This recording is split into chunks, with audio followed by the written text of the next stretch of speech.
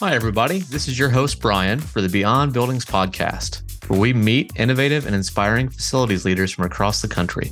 In this episode, I chat with Dr. Gabriella Blakey, who is the Chief Operations Officer at Albuquerque Public Schools.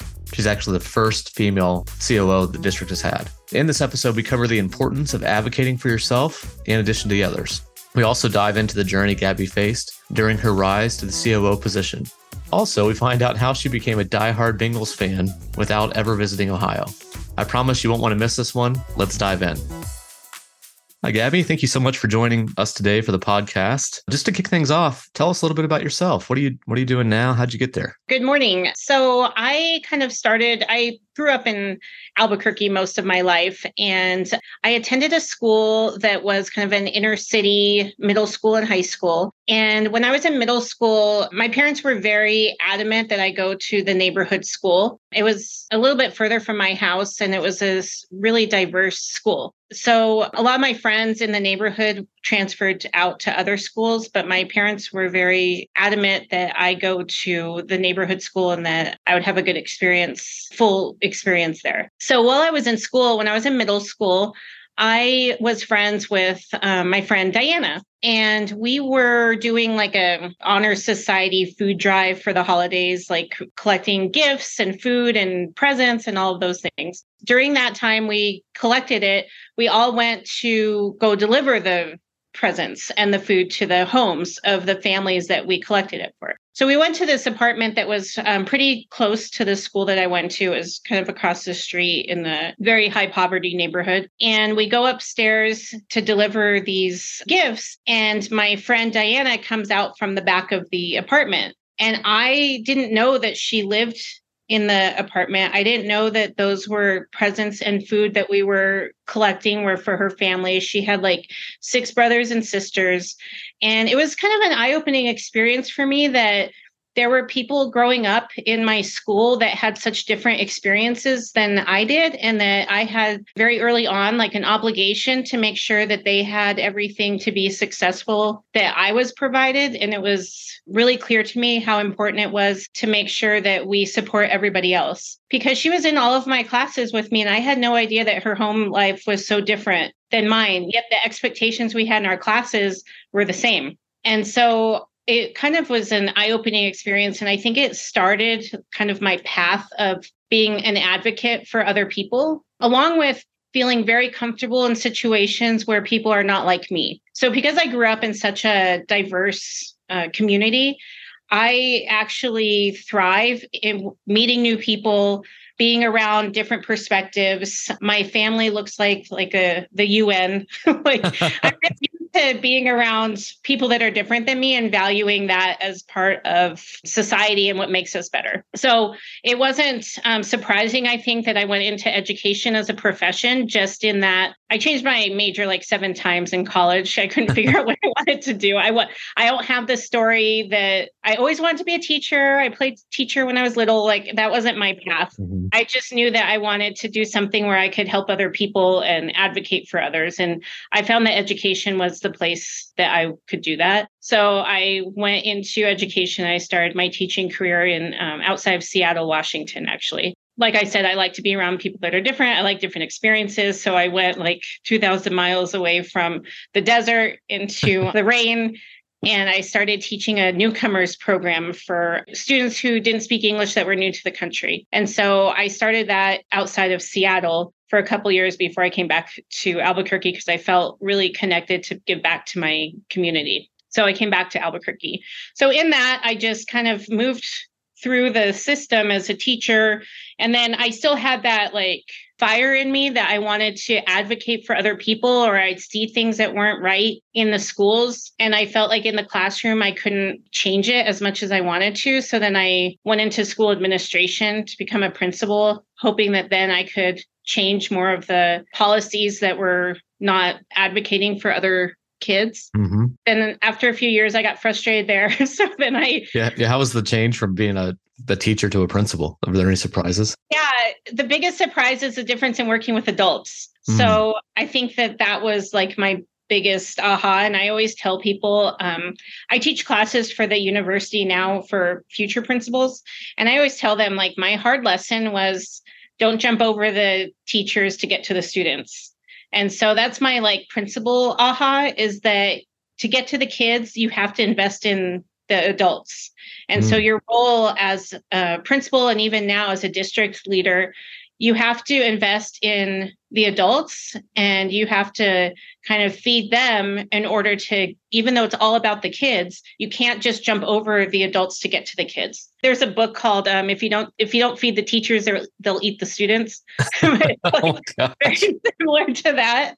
Like you have to, the job of a principal really shifted my work to working with adults, which is really weird because now most of my career I've been in situations where I'm working with adults more than directly with students, but I still see myself as working with students because that's what the work is about. So then I went into district administration. I was on the academic side for a long time, several years. And then I just kind of wanted a challenge and something different. And I actually saw that a lot of men in upper administration were coming from like the operations side to the superintendency. And even though in education, like the majority of the teachers and educators are female, the higher you go in education, the less women are there and more men are there. Mm-hmm. You know, I go back to kind of my Diana story and being an advocate that has kind of shifted in the recent years to being an advocate for women in leadership positions in the district, because I saw that we were treated a little bit different and very pinholed into being on the academic side. And then operations, it was always men, but then operations was seen as like the leaders and the kind of like, that's the go-to department is operations. So in 2020, right in the height of the pandemic, I thought it was a good idea to ask our superintendent if I could go into operations. He was the former chief operations officer. He was promoted to superintendent, so his position was left open. So I asked if I could move into that position.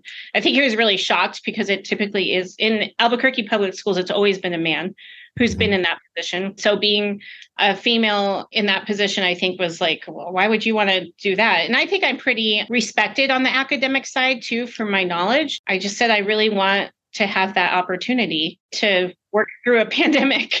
So I learned really quickly about air quality. And I feel like in my role now that I kind of translate, I tell people a lot, like I translate the academic and the operations side to each other. Mm-hmm. Because a lot of the academic side, like especially during the pandemic, like teachers didn't feel comfortable in the classrooms. And then the operations side was like, the air is fine. That's not how they're going to get sick. And I was like, but we need to show them because I can see what they don't know that. Like they haven't read the articles. They don't like people don't know each other's world. And I felt like since I had a foot in each of those, I can help kind of translate to both sides, the learning environment and then the practical education, like teaching side of it, and connect those two. Interesting. Yeah, so you're able to use the skills you had built through the academic side. Man, what a time to join operations. Yeah. Like that's like the biggest trial by fire ever. Yeah, I guess I didn't have a lot of competition in getting the role because nobody else wanted to. Who in their right mind would want to do that, right? Yeah.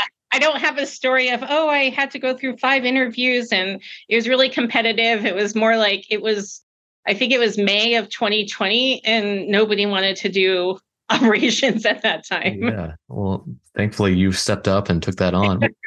Were you the first female COO for Albuquerque? I am. Yeah. Wow. And I talk about that a lot. It's great. Sometimes you feel like a lot of pressure because you don't want to be like mess it up, that they're like, we never want, you represent so many people. Right. That's a lot of pressure. Like you don't want to reinforce a bias. Exactly. So you have to really be careful about it. Yeah.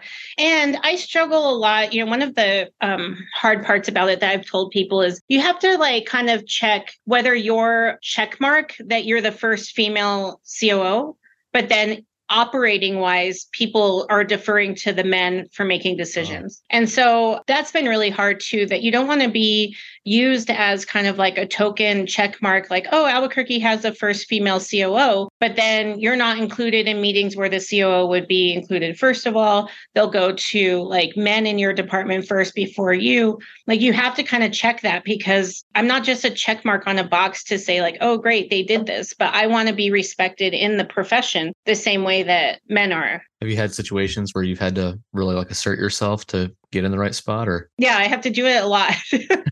Most of the people in my department are males that I supervise. And like one time I was doing a site visit in a facility in a building, and I was walking around and I was with John, who works with me. Mm-hmm. And he's our director of operations. And we were walking around the building to check some things. And these people come out of the like back. They're like, who are those people? What are they doing?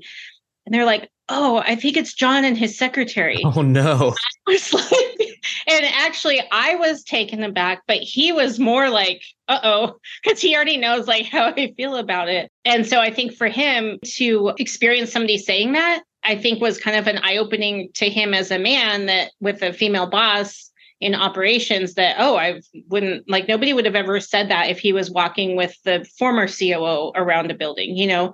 And his response to us, he's like, well, that's so strange because that was another woman that said that. Like, and I said, I know, but biases and stereotypes, it doesn't matter if you're male or female, everybody has them. But ever since then, like, I'm very clear when I do site visits, like I'm like, hold my clipboard, hold my purse. Like, I'm very like, I want to make it known that I'm the one that's the boss, so to say. But I have to assert myself more often than I want and being included in meetings sometimes, especially with like other males in the same role that will go to other people, like other males that are under me before they'll come to me. And so I've had to kind of assert myself a bit. And I'm not a person that's like that. So it's like something really uncomfortable for me because I'm not like you're not a high ego person. Yeah, I'm not like that at all.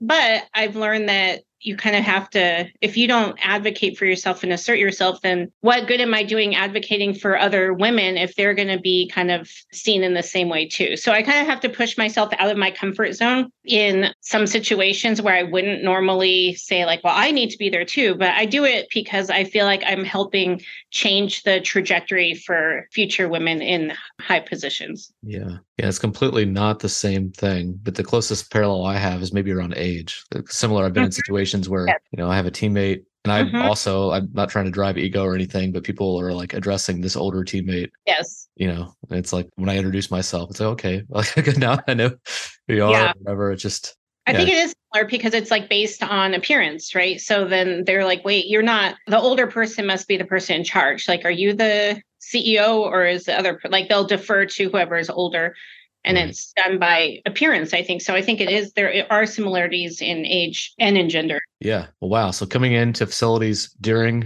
a pandemic and then also dealing with that piece of it, that's crazy. Yeah. Now here we are in 2023, you're still look like you're healthy. So you made it through. Yeah.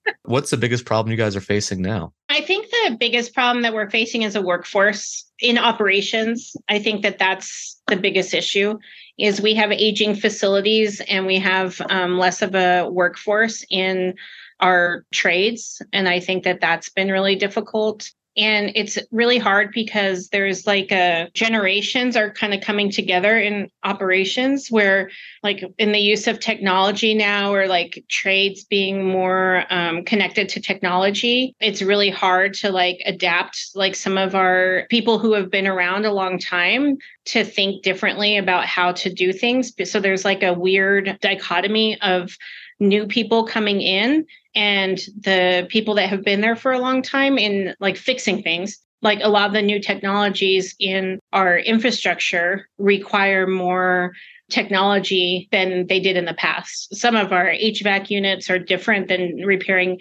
HVAC units 20, 30 years ago compared to repairing them now. And so that knowledge base of like the veteran staff training new staff is really interesting to watch because they aren't training them in the same way because sometimes they like newer staff understands how to fix newer equipment. But then if they're fixing older equipment, they have no idea. Like then the newer staff have no idea how to fix it. And the older staff are like, this is how you fix it. I've been working on this same unit for 30 years. I can tell you exactly how to fix it, so that's kind of a really interesting shift. So I think our biggest challenge in operations, at least, is in the workforce and addressing aging facilities. Yeah, you guys are not alone in answering that way. And I don't know that I've heard any sort of silver bullet fixes. Well, it's also interesting. You kind of mentioned, where you grew up as a really diverse community and all of that. You got like a diverse facilities infrastructure, which is challenging. Yeah. Right? Yeah. Like there are some areas where being homogenous would be helpful. And I think like when it comes to equipment and controls and all of that, that's certainly one area where that would be welcome. Yeah. So the staffing challenges you're facing, have you guys have you had any breakthroughs, or what are some things you're trying to mitigate that problem? We've had to contract out a lot of our work where we used to do a lot in-house. Mm-hmm. And that's been a little bit different for us over the years. We've created an apprenticeship council through our education foundation and some of our biggest contractors that we use for our schools. And they have been meeting to kind of design a workforce of getting kids interested in the trades. We actually put on a big like trades fair for kids to get them to see like the hands-on opportunities. And I think what's good about it is that we collaborate with our partners in contractors that are able to kind of be the cool ones that show the kids not just how much money they can make, but how hands-on some of the careers paths that they can choose that the kids didn't really know about. I think that that's going well. It's just that we're skipping like that will be good in probably 8 years. So what do we do? Once those kids get through school and do apprenticeships. And so I think building that workforce we're an education institution. And we're seeing a problem with workforce. So I'm always kind of like odd that whether the problem in workforce be in teachers or in operations, we have all the future workers. So it is something we kind of have control over, which is kind of ironic. Yeah. Yeah. One of the things we've heard too is just so hard, like to pay competitive wages. As much as folks love the mission of serving kids, if they can't put food on their table, it's hard. Yeah. Have you guys had situations where you've had to true up compensation to match private sector, or do you guys have that ability? We don't have the amount of money that it would take to be able to do that. That's why we contract so much out. But we're spending probably, 2 to 3 times the amount in contracting it out than when we used to do things in-house. So right now we kind of are upping the amount of money we have for managers and supervisors because they're basically now managing the contracts for the workers that we're contracting with to be able to do the work. And we have, unfortunately, we have people that leave us to go work for the contractor we use because they can go make more money and still do the same work. And it's just make twice as much. It's kind of like retiring and becoming a consultant. Exactly. Like they're still doing it. They're working in the same schools. They're just making more. And it's in all of operations. I oversee police, transportation, food services. All of those departments were struggling to be able to fill the positions. Mm-hmm. Well, and we've heard too, like this recent conference we just got back from, a district in Indiana was able to do some true ups for food service staff and transport, like bus drivers. Those were the 2 biggest problems for them. Yeah. But then it started causing some challenges with the academic staff wanting increases as well. Yeah. It's a challenging situation. Yeah. When we think about like the mission of a K-12 school district, the mission is so important. It literally is our future. But when we think about the funding that goes behind that, it's really, it's falling short. And at some point, it has to change. But I don't know when that's going to happen. Yeah. And like I said earlier, like my investment is in the human capital, right? In people. So I argue with our departments all the time, with HR and finance, just advocating for compensation for employees, because I just feel like that's where you're going to get the most return on investment is in how you compensate employees. And the more that we can invest in them, I just think that that's where the biggest value is, because I think our work is all about investing in people. Mm-hmm. And then they would feel valued. And, I was talking to one of our plumbers. He's a supervisor the other day, and he's just like, yeah, I could make more, in private, but I just really love being able to like see how I fix stuff for the classroom for kids, and it's like, how do we get that feeling in other people that he has so much value in seeing what he does, that he is one of like our top employees just in how he serves other people, right. He like I worked in the private, but you go from home to home, you fix, you're working super hard, because he said the private's not that great either. He's like, you're working on commissions, you have to finish a certain number, like we are a little bit calmer as far as getting work done. Right. And school's going to always need to be there. Like the recession's not going to knock us out. And he just said, like, I feel like fixing a water line break for a school to be able to function gives him like value of what he just did to help all of those students get back into the classroom. And I don't know how we continue to kind of tell those stories to make sure people see that if you're looking for value in your work beyond putting food on the table, but also feeling rewarded in what you do, then I think in working for the schools, you do get that, and providing the environment for the kids. Right. Yeah, that's certainly, it's worth a lot to the right person. But that being said, like it's only worth so much. Like the pay gap has to be manageable, and probably impacts you as well and your staff, right? Like your COO of like how many, like what is the budget for Albuquerque? We have like $1 billion budget. Yeah. Right. A COO of $1 billion company. Yeah. We don't have to get into the details of what you make or what they would make, but I'm sure there's a gap, right? There's a gap, but there's also the mission of what you're doing, and that's why it drives you. Exactly. It's just a matter of like trying to mitigate that a little bit. Right. Yeah. If I was like the COO of, our electric company that's, in the city down the street, I would be making a lot more. Millions of dollars a year. Yeah, it's crazy. But, so like I said, there's certainly value. And I'm glad that, we have folks like you and Plumber you mentioned and every other K-12 facilities leader out there. But, it's harder and harder to get the next generation to come this direction. Because it's getting harder to make a living. So I don't really fault them. Like they don't have a heart. It's like, if you want to, get a house or whatever, you have to make income to do that. Income, yeah. And it's really hard because I think the next generation, they're very they're not as like going into careers. So they, job hunt a little bit more. They do like 3 years doing this, 3 years doing that, and not in like you can be an apprentice and then you work your way up through, until then. They don't see that right now. They're a little bit more, I feel like I'm aging myself in my generation. I'm like, the kids these days are different. Those whippersnappers. Yeah. Yeah. They just think differently as far as work. And we have to adapt to it. Yeah, exactly. Yeah. Just the same way you have to, handle diverse equipment and diverse student population, like the workforce. Yeah. All right. Well, we got a little bit deep there. I want to lighten it up a little bit. So I do know that you are a Bengals fan in Albuquerque, and to my knowledge, you've never been to Cincinnati. So how did that happen? Never. I don't know if that's lightening it up because it's it's a dark topic. Okay. Time of my life. I even have little Bengals like in my office. Oh, nice. I haven't been to Cincinnati. I've never been to Ohio, actually. On my 13th birthday, my dad, my sister, my brother are all really big 49er fans. And as a 13-year-old, I really hated sports, and I was a musician for whatever a 13-year-old musician can be. And it was my 13th birthday, and the 49ers were playing the Bengals, and I woke up kind of like the 16 Candles birthday, where everybody forgot it was my birthday and the whole house was decorated with 49ers everywhere. It was like little Jerry Rice's and Joe Montana. And I was like, well, who's the team they're playing? They said the Bengals. So I looked, I was like, okay, they're orange and black.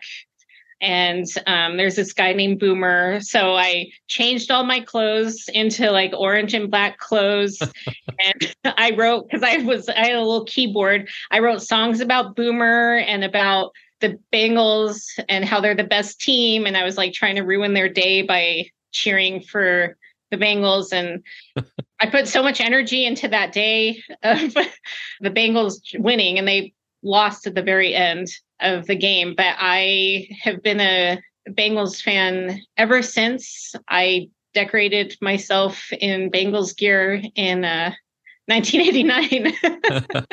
I love it.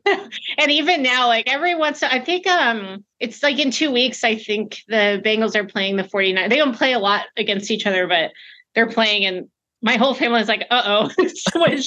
Just coming back.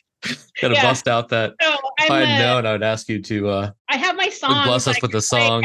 I have my little Boomer Icky songs, and about Tigers and Cincinnati, which I've never been to, but I have nice little 13-year-old keyboard songs about them. Nice. So I'm like the one Cincinnati Bengals fan in Albuquerque, New Mexico. So I went to my first game last week and saw other Bengals fans. I was like, I didn't know there were other people. There are other weirdos out there that could suffer for so long. Yeah. Yeah, I've liked him ever since. And everybody in my family could verify that I didn't just become a fan in the past couple years, but all through the dark time. Right. It's basically all the time. In Albuquerque, I would say I'm a Bengals fan. They were like, we don't even know what team is that. Like, who are you talking about? Is it a soccer team? Like the Browns. And I was like, no, it's different. That's funny. It's this place called Ohio. Yeah. Well, that was the immediate connection between you and I. It's funny. Yeah. I was like, wow, I actually met somebody from Ohio. Yeah. Yeah. Well, I've been to Albuquerque, so now you have to come to Ohio sometime. I know. I'm like, wow, it's one step closer to the Bengals. Now I know someone from Ohio. Right. See, it kind of lightened it up. That was kind of a sad start to the, I can only imagine. Yeah. So typically we wrap up these podcasts by just thinking about advice for the next generation. Like, another leader that's looking to get into operations. You've learned a lot, during your time so far. Like, what advice would you give? I would give advice to other people to advocate for yourself and for other people. It took me to get into operations. It took me like getting out of my comfort zone and actually going to my boss and saying, can I do this? I'd like to do this job.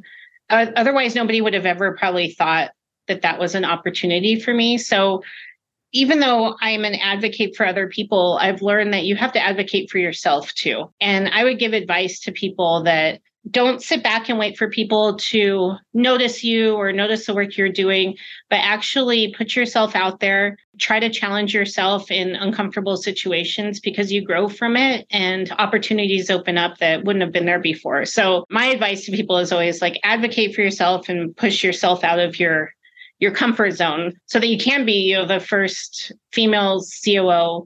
And not for my work was bad on the academic side. It was, I think I have a good track record, but nobody would have thought about me if I didn't think about myself first. So I really suggest to people that you advocate for yourself and put yourself out into areas where you're a little uncomfortable. That's great. And take a trip to Cincinnati in your life. There you go. Yeah, I got to do that too. Well, Gabby, thank you so much for your time. I know you have to be incredibly busy this time of year, but I think the whole community will love hearing from you and look forward to linking up again in the future. Sounds good. Thank you.